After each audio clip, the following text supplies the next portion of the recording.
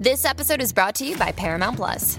Get in, loser! Mean Girls is now streaming on Paramount Plus. Join Katie Heron as she meets the plastics in Tina Fey's new twist on the modern classic. Get ready for more of the rumors, backstabbing, and jokes you loved from the original movie with some fetch surprises. Rated PG-13. Wear pink and head to ParamountPlus.com to try it free. Produced by the iLab at WBUR, Boston.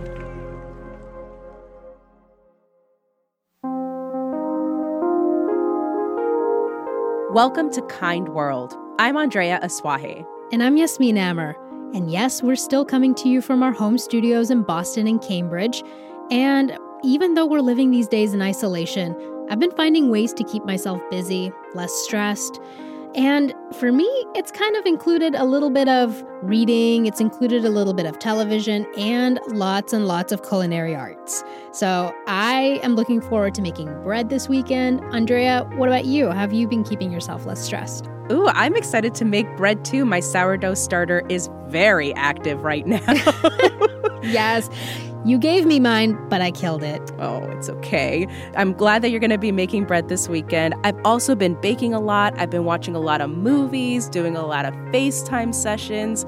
And tonight, actually, my choir is hosting its first Zoom meeting. So we're going to see how that goes. Yeah, I don't know if you can harmonize as well on video chat. Yeah, I'm not sure how much great singing is going to come out of this, but we'll find out. It'll be fun. But for the past couple of weeks, we have been giving you a COVID kindness update. And this week, we wanted to talk about some of the creative ways that communities are coming closer together despite our social distancing, starting with this movement that began in Italy. So Italy has been practicing social distancing for longer than most of us here in the U.S. They've been under total lockdown since March 9th. So that means no travel, no meeting up with friends or family, no leaving the house unless it's to get food or other basic needs. And violators can face a pretty hefty fine. And a few weeks ago, our coworker Sophie Eisenberg spoke to her friend Francesca Di Stefano in Rome about how things were going. We're all struggling with this. Staying out inside the house, not being able to leave your house for any reason is nerve-wracking and very frustrating. The only moment of relief when you can feel and see human interaction is around 6.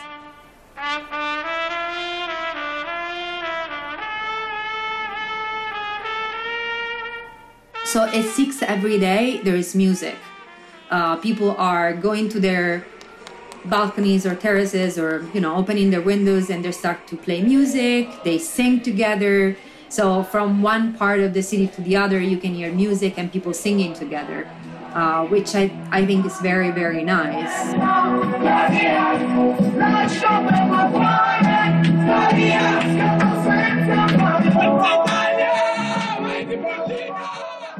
Francesca is pregnant right now, so it's been especially hard for her. She can't go outdoors for exercise or have social contact, but having this one moment a day when the outside world comes to her helps her stay positive.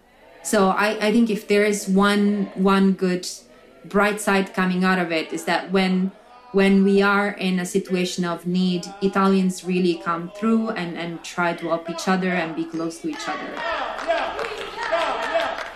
Those musical Italians went on to inspire people all over the world and in the U.S. People like Shelley Glennon. She's a mother of 2 living in San Jose, California. When Shelley came home from a conference in Toronto, she felt sick. She actually had a pretty high fever. So she decided to quarantine herself in her bedroom. But that meant spending time away from her 2- and 4-year-old. And after days of nursing that fever and waiting for her other symptoms to subside, she started to feel physically better. But mentally, she was kind of a mess. She needed to find some sort of outlet. And I just had this glimmer where I remembered seeing the Italians singing from their balconies. And I was like, you know what? I need some music. And so I turned on the music in my room just danced in my room and started to feel better. Shelley told her kids, who were aching to see her, to go out on the sidewalk. She put her speakers on the windowsill, and then they danced together as she stood on a landing outside her bedroom. This was just like this moment where we all just kind of like took this big sigh and just kind of filled our body with some positive vibes again. When her doctors gave her the okay, Shelly joined her kids downstairs on the sidewalk and they started to dance. And her neighbors took notice. Now every day at 3:30 p.m., Shelly, her kids, and all their neighbors dance on their sidewalks. They call it social distancing, and they've got a Facebook page where they go live every afternoon so you can dance along too. As long as just one person is getting lifted up by this each day, it's worth it, because I know how bad I was getting. And if I can help other people lift out of that place, it's worth it. And it's not just music and dancing. Some are finding joy in expressing themselves through the visual arts.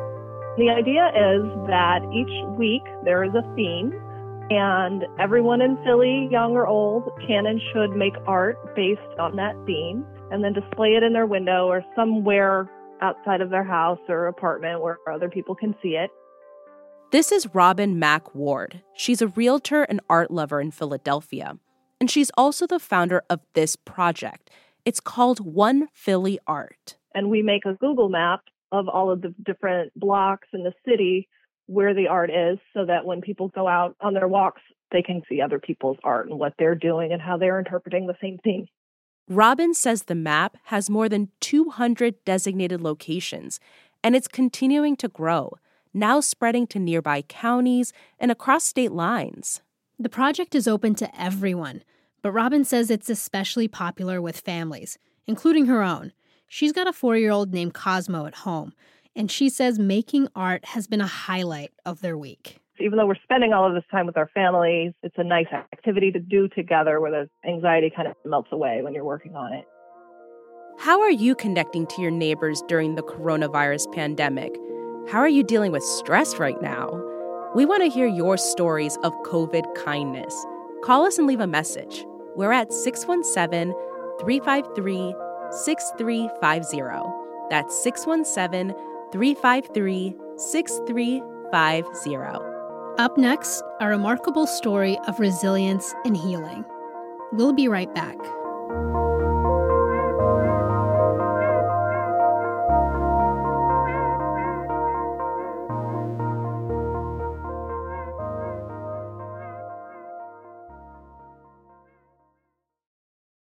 The world's clean energy future relies on ancient elements still in the ground. Without mining, there will not be a clean energy transition. But pulling them out of the ground comes at an environmental and human cost. Mining is intrusive, but the results are the building blocks for products that we use every single day. I'm Meghna Chakrabarty. Join me on Point for Elements of Energy, Mining for a Green Future. 5 special episodes. Listen and follow On Point wherever you get your podcasts.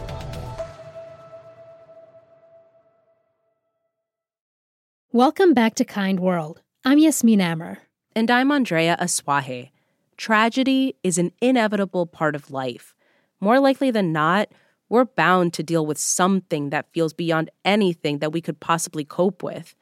Maybe that's how you feel right now. But sometimes we surprise ourselves with resilience we didn't know we had. And that can manifest in remarkable ways. There's something fearless about Patty O'Malley. Beyond her commanding voice or 6-foot-tall frame, maybe it's the courage she's built up over the years, after everything she's been through. Or maybe she's always been that way. I remember being on the top of Wall Street, getting off the subway, my morning saying, as I looked down at a sea of men in suits, I'd say, "You guys rent this place, and I own it."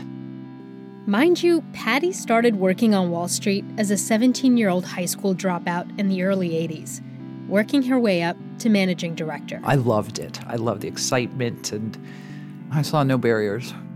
Back then, that fearless city girl never imagined that her life would take her all the way to rural Kansas. But that's where she moved with her then-husband 30 years ago. She ended up in close-knit Abilene. Population, 6,000. Everyone's watching out for everyone else. And there's a positive that I became a single mom, got divorced and was raising my children. And I needed that community. I needed that support from my neighbors. Her house, surrounded by vast land and farm animals, is where she raised her sons Keegan and Riley. I don't think there's anything in my life I loved more than having children. I think that's where I learned truly the meaning of love. But that idyllic country life began to change. Patty started drinking. It started casually, a glass of Chardonnay after work. But then it got worse. I was destroying my life and what I loved, everything I loved, inch by inch. I struggled to stay awake until 7 o'clock at night and get food on the table. And I think the worst of it as it progressed is I became angry and started really destroying my family with that anger. Patty enrolled in rehab. In the meantime, her younger son Riley, who'd always mirrored her own rebelliousness, was getting into trouble at school. I realized he was not so much just now the rebellious child, that he was also having an addiction problem. By high school, Riley struggled with opioid addiction. He and Patty went through recovery together. We had dreams that didn't involve drugs and alcohol, and he wanted sobriety as much as I wanted sobriety. But on Easter Sunday 2012, Riley's car swerved off of a bridge and plunged into the river. He was driving under the influence when he died, just 5 miles away from home. This disease doesn't just kill the addict. It kills everyone who loves the addict. Patty grieved for her young son. He was only 19. She desperately needed a way to channel that grief. I love that boy. And I think me taking that love, the power of how I loved him, and turning it into something where I can help. I couldn't help my child, but I can help someone else's child. Patty decided to turn her rural home into a residential recovery center for women struggling with substance addiction. She calls it the Cedar House. So we're on about 30 acres, and we have the main house where I live down the hill, which is really a pretty secret, secluded location, which really makes a lot of the women feel comfortable. The Cedar House is a kind of sanctuary, a place where Patty and other women can recover from addiction together. Women like 58-year-old Renee Lopez. I had to do whatever it took. I done lost my family. I have lost my job. I had nowhere to go. Renee's been struggling with alcoholism for most of her life. When her sister died of cancer 8 years ago, things took a turn. Life just got pretty darn bad for me. She was my rock.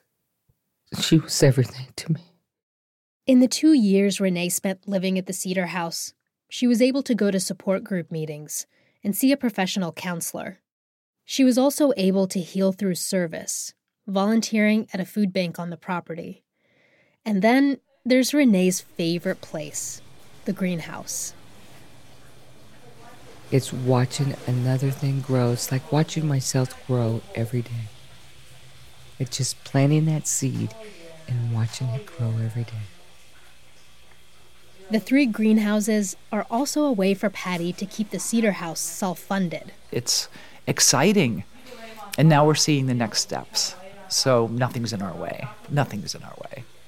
Patty's immensely proud of what her old house has turned into over the last 8 years and how many people it's helped.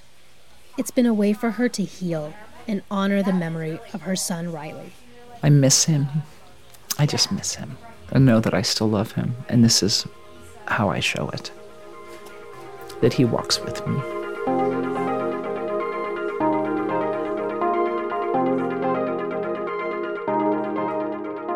Thanks for listening to Kind World this week. We'll have more on this episode and a behind-the-scenes look at how we're producing our show these days on Instagram. We're at WBUR Kind World. Kind World is a production of WBUR, Boston's NPR station.